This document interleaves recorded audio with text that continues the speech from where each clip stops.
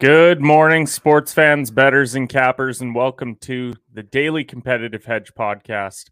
I'm your host of the show, Kenneth Cotterill, and this show is all about sports and the world of betting. We talk about the results from yesterday's games and wagers before diving into the full slate of betting plays for today. Now, our episode today is brought to you by our sponsor, Bet99. Bet99 is a Canadian sportsbook and casino that offers in-play betting, player props, and many, many more great products. There are a variety of sports to bet on the website, and Bet99 works smoothly on both desktop and mobile. Their mobile app can be downloaded from the homepage of their website. Now, depositing and withdrawing funds is hassle-free, with a number of well-known methods available to use, so you know your money is safe and secure. The website can be viewed in both English and French, and customer service is available 24/7 with their live chat option.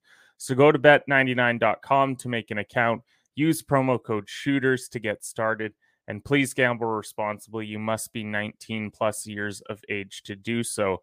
Now let's talk about yesterday's betting recap. Overall, it was a 1-3-1 day. Just a lot of tough results for us yesterday when it comes to the betting side of things. Starting with Bolton and Aston Villa, we took first half money line. Bolton goes up 1-0.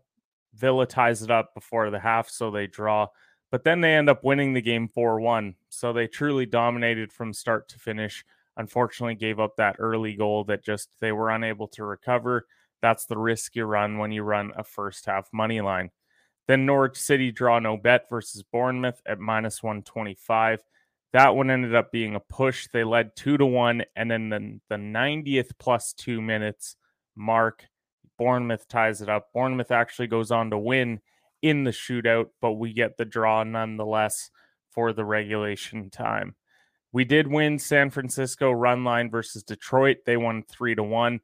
As we talked about yesterday, Carlos Rodon, 7 innings pitched, 10 Ks, and Longoria hit a home run in order for the Giants to pick up the run line win. San Diego and Cleveland never got close to that over 7.5. At -120, it finished 3-1.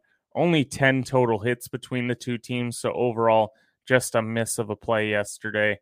Unfortunately, Clevenger pitched well, as did the Cleveland rotation. And then to cap it off, the White Sox money line versus Baltimore misses. They out-hit Baltimore 11-5, but lose the game 5-3. So just overall, they were unable to drive in runs at the right time. So we take the L on that one. But other results from yesterday's games, we did have the Cubs 2-0 over St. Louis. Michael Rucker pitched 2 innings with 1 K in the victory. And then Nico Horner and Seiya Suzuki both had RBIs for the Cubs to win the first game of the doubleheader with the Cardinals. Then you had the Jays. They won 9-3 over my Boston Red Sox. Ross Stripling goes 6 innings pitched, 6 Ks, and the Jays had an 8-run second inning to blow them out of the water early. Then you had the Atlanta Braves 6-1 over the Pittsburgh Pirates. Max Fried goes 8 innings pitched with 7 Ks, and Travis d'Arnaud hit a home run for the Braves as well, so they win that one easily.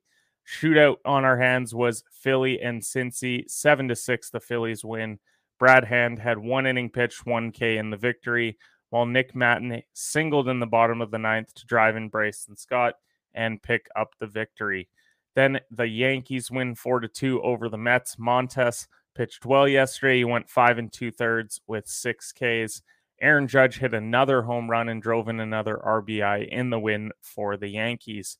Then you had the Tampa Bay Rays in the blowout of the day. They win 11-1 over the LA Angels. Corey Kluber went 6 innings pitched with 3 Ks.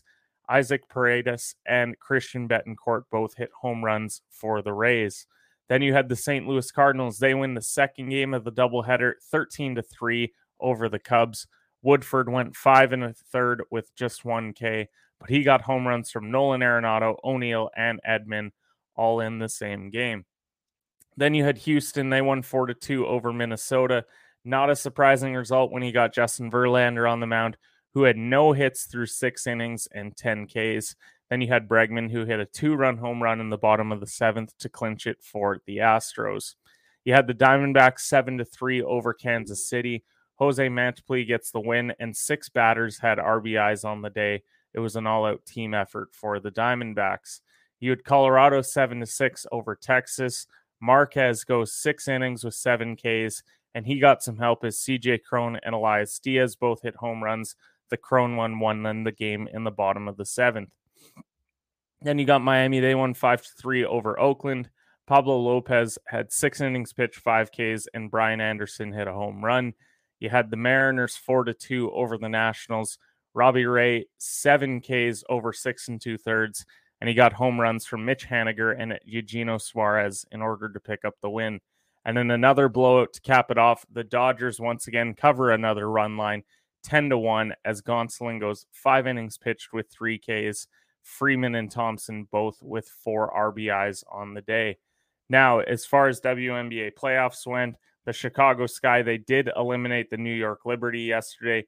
It was a tight game up until the 4th quarter. Unfortunately, the Liberty were unable to hold on as they were ice cold down the stretch. Parker, she had a double-double, near triple-double, 14 points, 13 rebounds, 8 assists.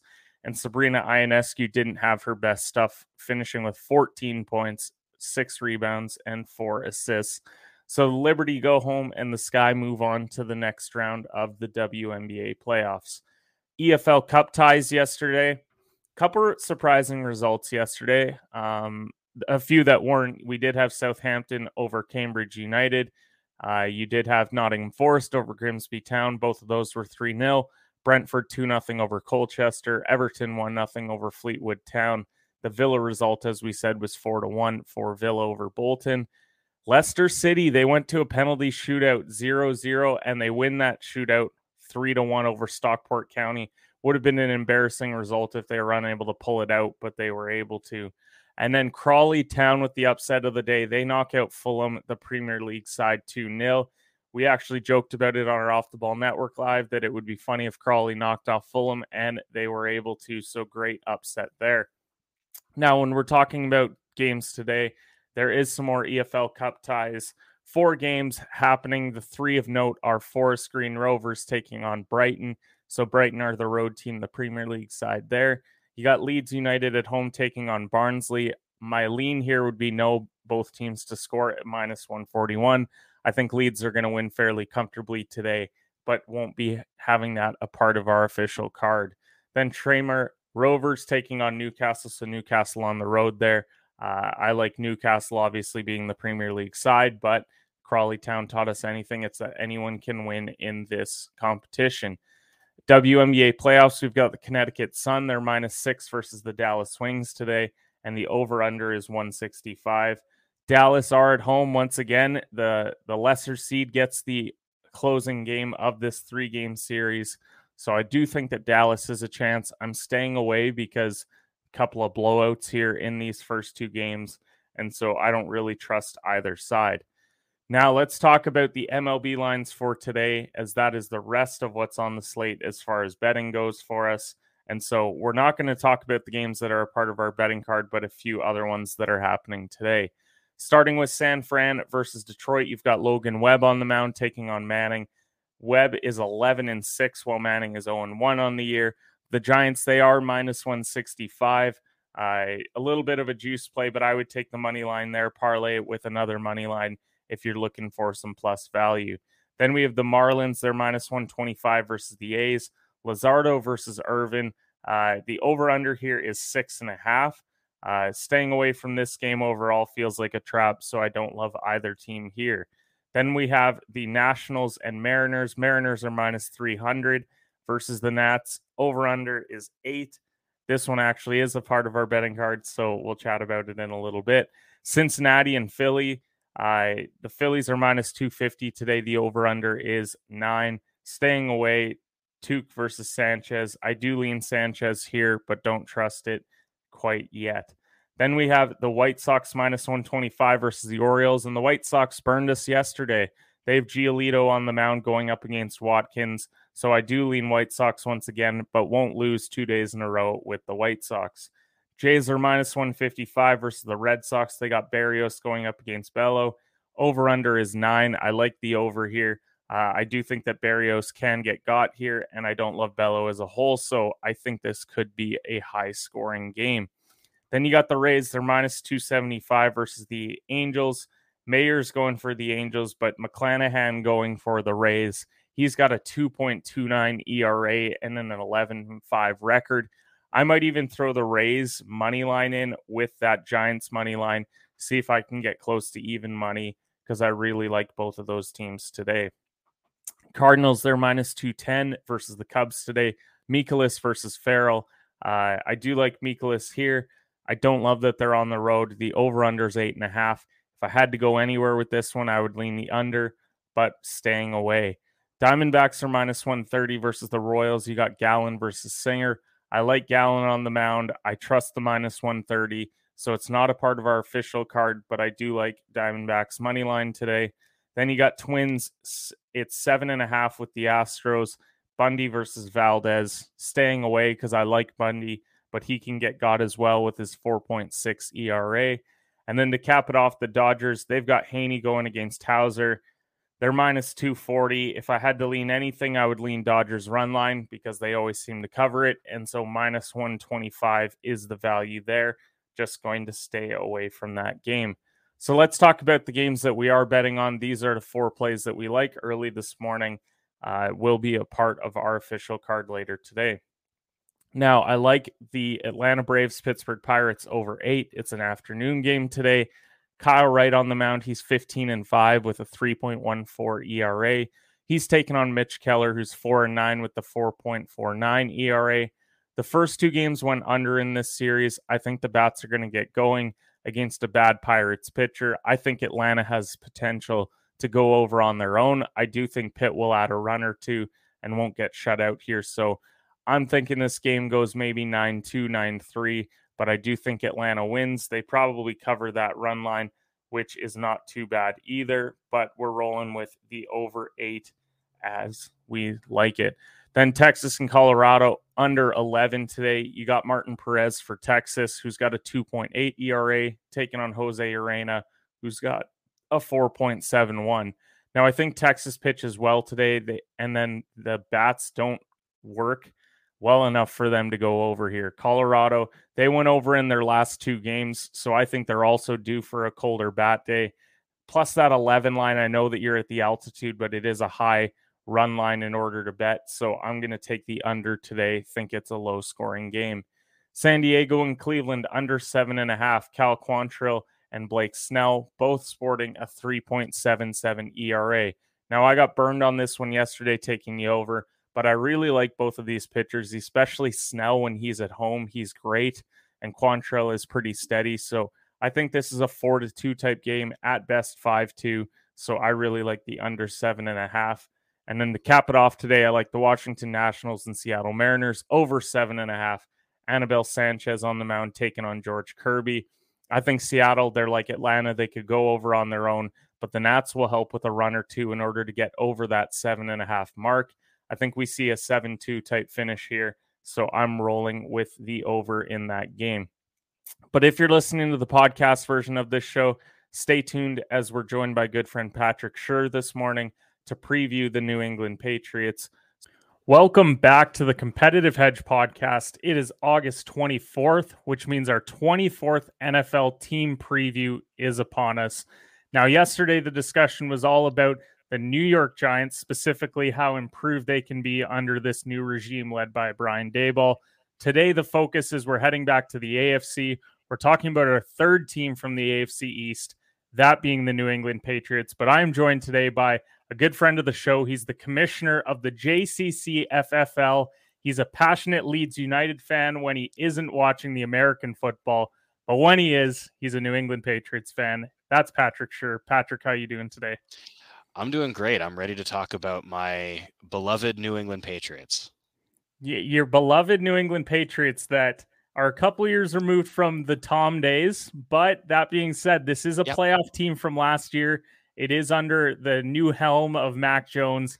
And so we're going to chat about recapping last year, some of the offseason moves they made, maybe some bets and some fantasy as well. But we're going to start with that 2021-22 recap. The Pats went 10-7 last year, and I think a lot of people were pretty surprised to see the Pats that high up, Yep. unless you're Patrick, of course. Maybe he thought a little bit differently, but they started the year 2-4. They went 8-3 the rest of the way. As I said, Mac Jones, first year quarterback, and the always steady Bill Belichick. They had 4 Pro Bowlers, and it got capped off with a playoff loss, unfortunately, to the Buffalo Bills in the wild card round, 47-17. So, Pat, what do you make of your Patriots year last year? I thought it was a complete surprise, 100%. The team that was 2-4 or even 1-3 after the first 4 weeks, that was the team I thought we were going to have. Especially because the schedule to start the year wasn't that tough. It was Dolphins, Jets, Saints, Bucks, and they went 1-3 in that stretch. Yeah, I didn't think that they were going to do what they did, finish 10-7 and make the playoffs. I didn't think that Mac Jones was going to be effective the way he was. And frankly, none of what happened last year has changed my expectations going into this year. I still don't think they're all that good overall, and I'm not expecting 10-7 again. I'll tell you that much. Okay, so obviously last year, yep, you go to the playoffs. You picked up big wins, and it burned me on the betting side of things. I felt like the Chargers was going to be a win, and then suddenly they win that game, and you're like, what? Like, well, I think such a surprise. If you look at that stretch, the Chargers win was really, really good. But then, they go and they beat the Panthers, not that impressive. And that's the Panthers without McCaffrey. Then they beat the Browns, and that was the week the Browns basically had no one because the whole team had COVID. And then they beat the Falcons on a Thursday night. Then they beat Tennessee without Henry, and then they beat Buffalo in that game where the winds were going like 90 miles an hour. That's probably the worst game of the year last year too. I don't know how it's not. It was horrendous. And so I just look at that win streak, and you can just put an asterisk beside so many of those games, and it all came to fruition at the end of the season when they lose in the playoffs to the Bills. It felt like justice was being done there. Like, they surely can't keep this up, and they couldn't. And the Bills are a much better team all around and spanked them. So, and you talk about the fact that they had all these wins, but it's against teams that are banged up. And then you look at some of the teams that missed. I mean, no Baltimore due to injuries, no Chargers on the last day of the season. Indianapolis just needed to beat Jacksonville in order to get into the playoffs, and they couldn't do it. So I agree. I think the Patriots very fortunate to get there last year. Now, this offseason, they went out and they made some moves. They added Devontae Parker on the offensive side, kept Jacoby Myers. They finally traded N'Keal Harry, the first round wide receiver that I don't know how many catches he had in his time in New England, but it couldn't have been many. They lose Brandon Bolden and James White to retirement as well. So shout out to James White as well for a phenomenal career. Probably the only Patriots running back over the last decade that you looked in fantasy and you're like, yeah, I'd do that. Yep. I could do that for sure. Yep. And then on the defensive, what was that? I was going to say, and of course, scored the game-winning touchdown against the Falcons in the Super Bowl. One of the best running back performances in the Super Bowl, perhaps of all time. And then J.C. Jackson, he left for the Chargers. They kept Devin McCourty. They released Kyle Van Noy. Draft-wise, they went out and they addressed the offensive line in the first round, got a wide receiver in the second. So not a lot of moves that inspire you to feel like 10-7 is achievable again. And as you've already said, you don't think that 10-7 is achievable once again. Now, Mac Jones, he is going into year 2. Devontae Parker is certainly an upgrade at wide receiver. How much of an upgrade that is, it's tough to say. Yeah. So what do you think heading into this year? Do you think they made the offseason moves that they needed in order to contend in the division or in the conference? Or do you think they're kind of just middle of the row this year? I think they're middle of the road. I think if you looked at this roster without knowing Bill Belichick is coaching it and it's the New England Patriots, you'd say this is a bad football team. It like outside of like Matt Judon, I don't know if they have any players that I would consider top at their position. I think Yeah. Judon is fantastic and like that's it. Like their receiving core is some guys, that are Yeah. fine. The running backs are good-ish. Mac Jones is a guy that doesn't screw up a lot, like, which is great, but that's not going to win you the Super Bowl. So I just don't. I think if you put Oakland Raiders at the top of the roster page instead of New England Patriots, people would say this is a bottom of the league team. So, but then again, that being said, because it's the Patriots and because it's Belichick, they're probably still going to just stick around and they're going to make life miserable for some teams that otherwise, should make the playoffs. And we saw it last year too, like New England, they take on Tampa Bay and they just give Tampa Bay a game, like kind of from out of nowhere. And you're like, it's just Belichick doing what Belichick does, which is make things difficult for everyone else. Yep. And I look at this team and Devontae Parker, it's an upgrade, but it's only an upgrade because your WR1 was Jacoby Myers. And you're like, I'd maybe start him at the flex in fantasy if I had some injury issues, but I also don't love it. You pointed to Mac Jones, kind of just a game manager. I don't really think that he's going to go out and throw for 350, 4 touchdowns and go and get you what you want. Now, having Belichick at the helm, as you said, that kind of bumps you up a game or two. You feel like you maybe steal a game or two that you shouldn't, and it's because you have Bill there. Because I agree with, if I looked at this roster top to bottom, I'd say I'll probably like 7-10. But now because you have Bill, you're like, oh, okay, so they could be 8-9, 9-8. And so that's exactly where Vegas, I think, sees it as well. Because when we're talking about the betting lines with this team, it's 8.5. And when I did the Dolphins preview with Dylan a couple days ago, I said I like the Miami over because I feel like they actually went out and made some moves and they tried to make the football team better. They have Tua, but they're like, you know what? If Tua is the guy, we're going to get him another weapon. No excuses this year. It's Tyreek Hill now and Jalen Waddle. Then I look at Mac Jones and I'm like, the best you could get is Devontae Parker. In an offseason that was filled with wide receiver moves, like plenty of wide receivers were on the move. Juju Smith-Schuster was sitting there and they're like, nah, we'll just let him go to Kansas City. So you go through all these guys, even an Allen Robinson kind of, for me, felt like, oh, that's a New England Patriot guy because he's coming off a bad year. That rehab would have been great. Goes into a Belichick offense, and then suddenly he figures it out, and then he gets a contract somewhere else. So I don't know what to make of this betting line. I certainly don't like the division winning odds.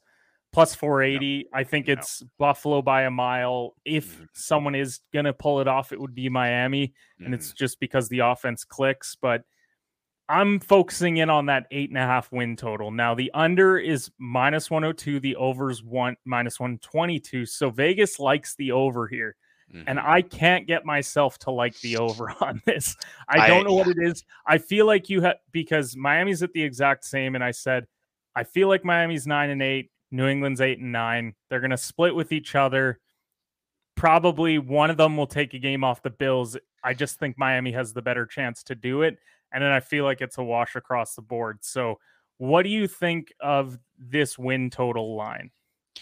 I don't like it. And I would avoid it if I could. If I had to pick, I would take the under, I think. Because one of the things I guess we didn't talk about, we talked about Belichick spotting you a game or two, but McDaniels being gone now, I think that plays into it too.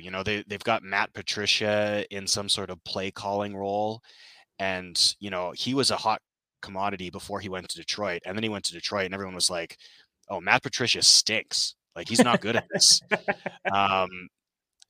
And now he's back, and he's like calling plays, and they got like Joe Judge on the coaching staff too. It's just, I think if I had to pick one, I'd take the under because I see the Patriots winning 6, 7, 8 games, not 9 or 10. Yeah, and funny enough, a Bill Belichick coach not working out when he leaves New England. Who would have thought that would ever be a possibility from the Bill Belichick coaching tree. Now, the issue that I have is that I also can't get on the over because I look at this schedule and there's just so many 50-50 games. And if anything, I lean 60-40 for the opponents. I think you can beat Pittsburgh, depending on how Kenny Pickett looks. Baltimore, to me, is a loss. Green Bay is a loss. Detroit and Chicago are the two on the schedule where I'm like, okay, I could see you winning both. Cleveland, it's without Deshaun, so maybe that's a win there. But then down the stretch, Indianapolis, Minnesota, Arizona, Vegas, and Cincinnati, all teams that you're assuming are going to be in that playoff hunt as well. And so I just can't get behind it because if I'm thinking that they're going to go 3-3 in the division, maybe they sweep the Jets, they lose both to Buffalo, they tie with Miami, then I have to go and find 6 other wins, and I just don't see it with this schedule. I see 3 that I really like, and then it's okay, but they got to go and get 3 off some quality teams that are also fighting for the playoffs. So that's where I struggle here. I think if I'm betting anything, it's under 8.5. I might just fade this line altogether. The no playoffs at -189 is probably the one that I feel the most confident in. It's a little bit juiced, but you could throw it in with another team that you think is going to miss as well and get some plus odds because the AFC is just so good this year. You're talking about potentially 4 playoff teams in the West, the Colts. You've got Cincy and Baltimore. You've got Miami and Buffalo ahead of you in your own division. It's just so loaded, and it feels like they're stuck in no man's land with this roster. And you didn't even mention Tennessee, and that's another team that's like, well, they're probably going to hang around at the very least, you know? So, And who knows if Cleveland hangs around without Deshaun and then he comes back the last 6-7 weeks and then they go on a run, that's a scary team once you get Deshaun Watson in there. So I just look at this team and they're not bad enough to be really bad because first of all, they have Bill and he just won't let that happen. And second of all, it's just not a roster that I love. There's no position, as you said, Judon is probably the only one that I look at and I'm like, okay, that guy's elite at his position. I don't really see it with a lot of other guys here. Now, from a fantasy football perspective, this is where we've talked about how no guy is elite. So now we have to hone in on, okay, all the guys that we're probably going to talk about, you're going to be thinking about drafting later in your fantasy drafts. The highest ADP of anyone on this team is Damian Harris, but we're going to start with the quarterback position with Mac Jones. So last year, fantasy-wise, he finished as quarterback 18. His ADP right now is 176, which puts him just behind Jameis Winston, but just ahead of Matt Ryan. So is Mac Jones a viable start in a fantasy league, or is he the guy that bye week injury, you look at it and say, oh, he's got that great Detroit or Chicago matchup? Yeah, I think you go, New York Jets. I think that's when you look at Mac Jones, spot start. The notion that he's going around Matt Ryan and Jameis Winston is bizarre to me. I would rather have those guys 10 times out of 10 than Mac Jones. I just think, you're going to get very low level performance. Like he's going to get you like 10 to 14 points. But you know what? In a 12-team PPR league, you're not going to win your week with 10 to 14 points out of your quarterback unless the rest of your team goes crazy. You need to get to that 20-point sort of threshold to feel good about it. And I just don't think he's going to give you that more than once or twice this year. And he doesn't run. So he doesn't have, he can run, but not very much, it's not a difference making amount of rushing yards. So you said you would take Matt Ryan above him. Behind Matt Ryan is Zach Wilson. Who would you take out of the two? I mean, it's same division and they're both second year guys. So I would take Mac Jones. Although I could easily see by week 6, you'd rather have Zach Wilson. If things are going well for the Jets, they got lots of skill, lots of weapons.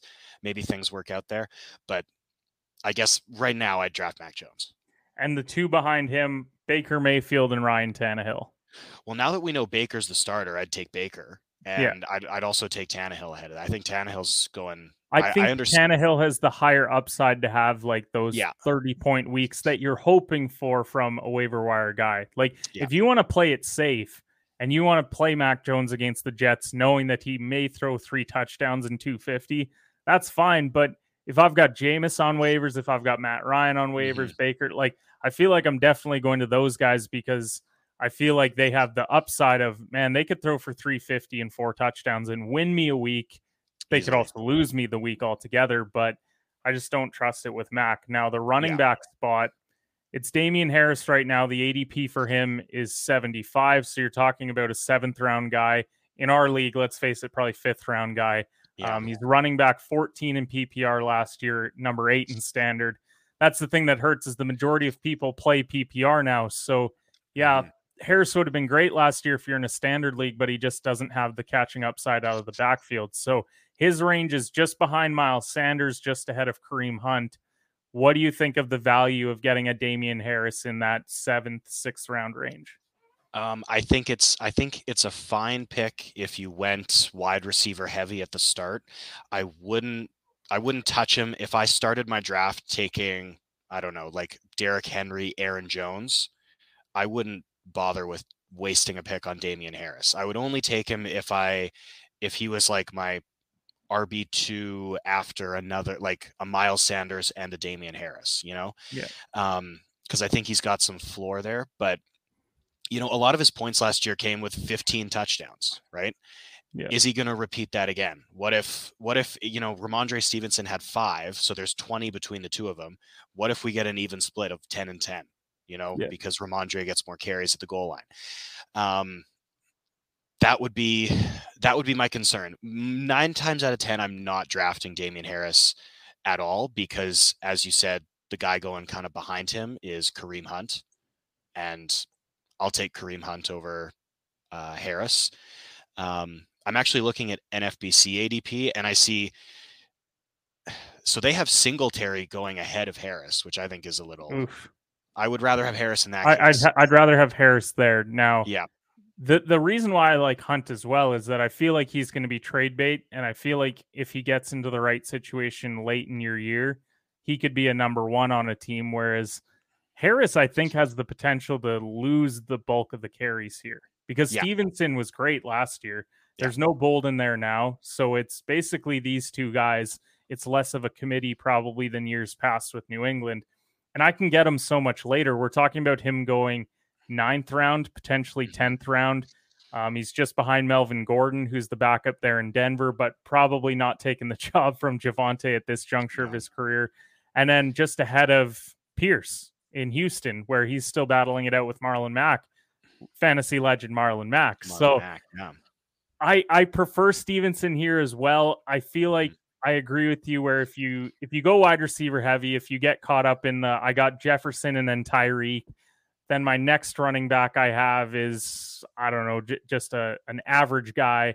Yeah. Then I draft Harris just hoping, okay, well, he's going to be a steady guy that I can plug in every week because my running backs are weak. But I don't know why you would draft him other than that. ADP-wise, like in that range, I feel like you can get better wide receivers too. You could take the shot on DeAndre Hopkins when he comes back for late in the year. You can take the Michael Thomases. The Amon-Ra St. Browns are around that range. I'd rather just go wide receiver there and kind of just punt having a Damian Harris on my team. So Stevenson for you then is the guy that you would probably rather draft. I'd rather take Stevenson, the lower cost, higher upside. And from the things that I listen to when it comes to fantasy football podcasts is Stevenson just has the better film. He just looks better as a player than Harris does. And 9 times out of 10, I want the better player. I'm not in, Harris getting 15 touchdowns. You can't predict that kind of stuff. No. If Stevenson's the better player, I'm going to go with him and hope that shines. I agree. Now, wide receiver, you're getting a late flyer if you're going the New England route. We've already talked about Mac Jones, how he's QB 18. Now, you've got a couple wide receivers going around the same spot. You got Devontae Parker, who I said was an upgrade, but clearly not that much because his ADP is 151. And I got Jacoby Myers at 155. So they kind of view them as 1A, 1B. What the crazy part is that Kendrick Bourne last year was arguably the best receiver in the offense. He's going at 214. So is this just a situation where it's fade Patriots wide receivers, or is it I'm taking the late flyer on one of these guys, hoping that Mac Jones falls in love with them and they get the bulk of the targets? I think so. If you look at like targets last year, Jacoby had like 123 targets. Bourne had 77 or something like that. Um, I don't think Myers gets that same volume this year. Now, he was a really safe play for a lot of last year, but when I look at ADP, I see a guy like Kenny Golladay going in the same range. And I realize Golladay had a bad year last year, but the Giants have, new head coach, new offense, and Golladay, I think we can all agree, light years of talent more than any of these Patriots guys. You Yeah. know, just take Kenny Golladay. Yeah. Don't take any of these guys. Take, Mm-hmm. looking at other guys going around here like Tyler Boyd. I mean, DJ Chark, I think, is probably more talented than any of them. Or take a shot on, George Pickens or Romeo Dobbs or Yeah. something like that. I think unless you didn't take a ton of wide receivers and you need somebody that you feel comfortable starting like Myers in your flex, don't even bother. I agree that there's more talent and upside there. We know that Mac is more the game manager. I think fantasy wise, you're looking like Kenny Golladay. I did a show earlier today with Chris that goes out tomorrow, and we're just talking about Kenny Golladay. He didn't have the touchdowns. There was no offensive line. He played with Mike Glennon for a number of games at QB. Now, at the very least, the Giants have not only Daniel Jones, but they brought in Tyrod Taylor. So Yeah. at the very least, if one QB gets hurt, then you have another guy there that you trust a lot more. Not that Kenny Golladay is going to blow you away and look like Detroit Lions Kenny Golladay, but he could certainly be a lot closer to that than the shell of what we saw last year. So I agree on the later picks. I'd rather draft Sammy Watkins in a Green Bay offense and just hope that Aaron loves him way more than I'm trusting any of these wide receivers. If I'm taking any person in this offense, Hunter Henry might be one of those guys. His ADP is 137. So you're taking him around earlier than these wide receivers. He's got the touchdown upside. He's just behind Big Albert in Denver, just ahead of Tyler Higbee, Irv Smith. Feels like the appropriate range. This is I punted tight end down the road. I didn't get one of those guys even later on, like a TJ Hawkinson or a Mike Gesicki. So now I'm kind of left in no man's land of tight ends. Hunter Henry, to me, seems like the best guy in this range. What do you think? He's in that tight end range, and he very much is part of that group of guys where you're hunting for somebody who's going to get in the end zone and it's just going to be that guy's year. It's very similar to like Robert Tonyan sort of stuff where we didn't really know much about him, and then he just popped off that one year. Gary Barnidge, you remember that name? Like it's these guys, and actually fun exercise. Go back and look at top 10 tight ends from like 6 or 7 years ago, and you'll see some names where you're like, wow, I forgot that player existed because he had 1 year and then he didn't go anywhere. Yep. It's very much like that. And if he's the guy you like, take him. But I don't know, you could convince me Cole Kmet is the guy you got to take. He's going to maybe he'll get lots of targets in Chicago. You could convince me Big Al in Denver is the guy to take. It's one of those ranges where I feel like if I haven't taken a tight end by this point, I'm just going to wait and just see who kind of falls to me. And last year I made the mistake of jumping a little bit too early because I ended up drafting Hunter Henry kind of in the same range, like 10th round. And then nobody took a tight end for like 3 rounds after that. And I was pissed at myself because I felt like I wasted that pick. So he's not like 100%. He's a tight end you could feel happy starting, but I'm just not convinced enough that I need to pick him over any of those other guys. So I'll just wait. It feels like you wait that long, you can probably go and get 2 guys and play the matchups and hope, because at that point, look, when the weeks that you play the Kelseys, the Kittles, the Wallers, you just write it off as, all right, I'm 15 points behind the 8 ball probably heading into the week. Now I have to go out and make up for it elsewhere. So that's kind of how I feel about this tight end range. You mentioned Robert Tonyan. He goes way later. I'd feel comfortable drafting both. You hope that Tonyan comes back from the injury in a couple weeks, and then he's good to go in that Rodgers offense because it's bad. And then at this point, you're just throwing a dart at a dartboard and hoping that something sticks and it fits in well. So Pat, thanks so much for coming on the show, Yeah. man. This was a ton of fun talking fantasy football. What are your expectations for New England this year? Like, what do you think is a realistic expectation for this New England group?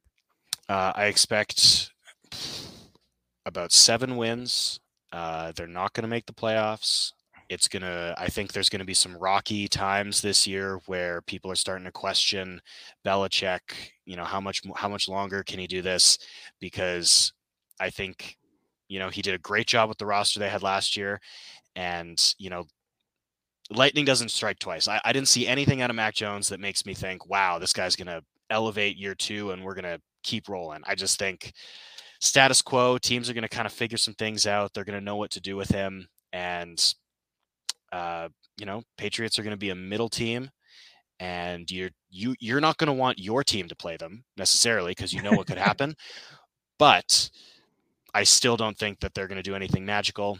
And, they'll be picking 12th overall next year. Okay, I'm locking that in. 12th overall pick for New England Patriots next year. There you go. We'll see how close to the pick you end up getting. And we'll burn it on a wide receiver that'll only play 10 games. N'Keal Harry's distant cousin that just so happens to also not catch the football. So yeah. I agree. I think New England's kind of in that no man's land. They're not good enough to contend in the AFC. They're not bad enough to be that bad like a Houston. Yep. So I think that's where they're going to end up. They're going to get an okay pick. Hopefully they draft well, and Belichick has proven that he drafts well, and we'll see if they can be back in a year or two's time. But yeah. Pat, thanks so much for coming on the show. Appreciate everyone who tunes into the show every single day. Drop us a 5-star review, Apple and Spotify, and we'll see you guys tomorrow for the Daily Competitive Edge podcast. Cool. Thanks so much, Ken.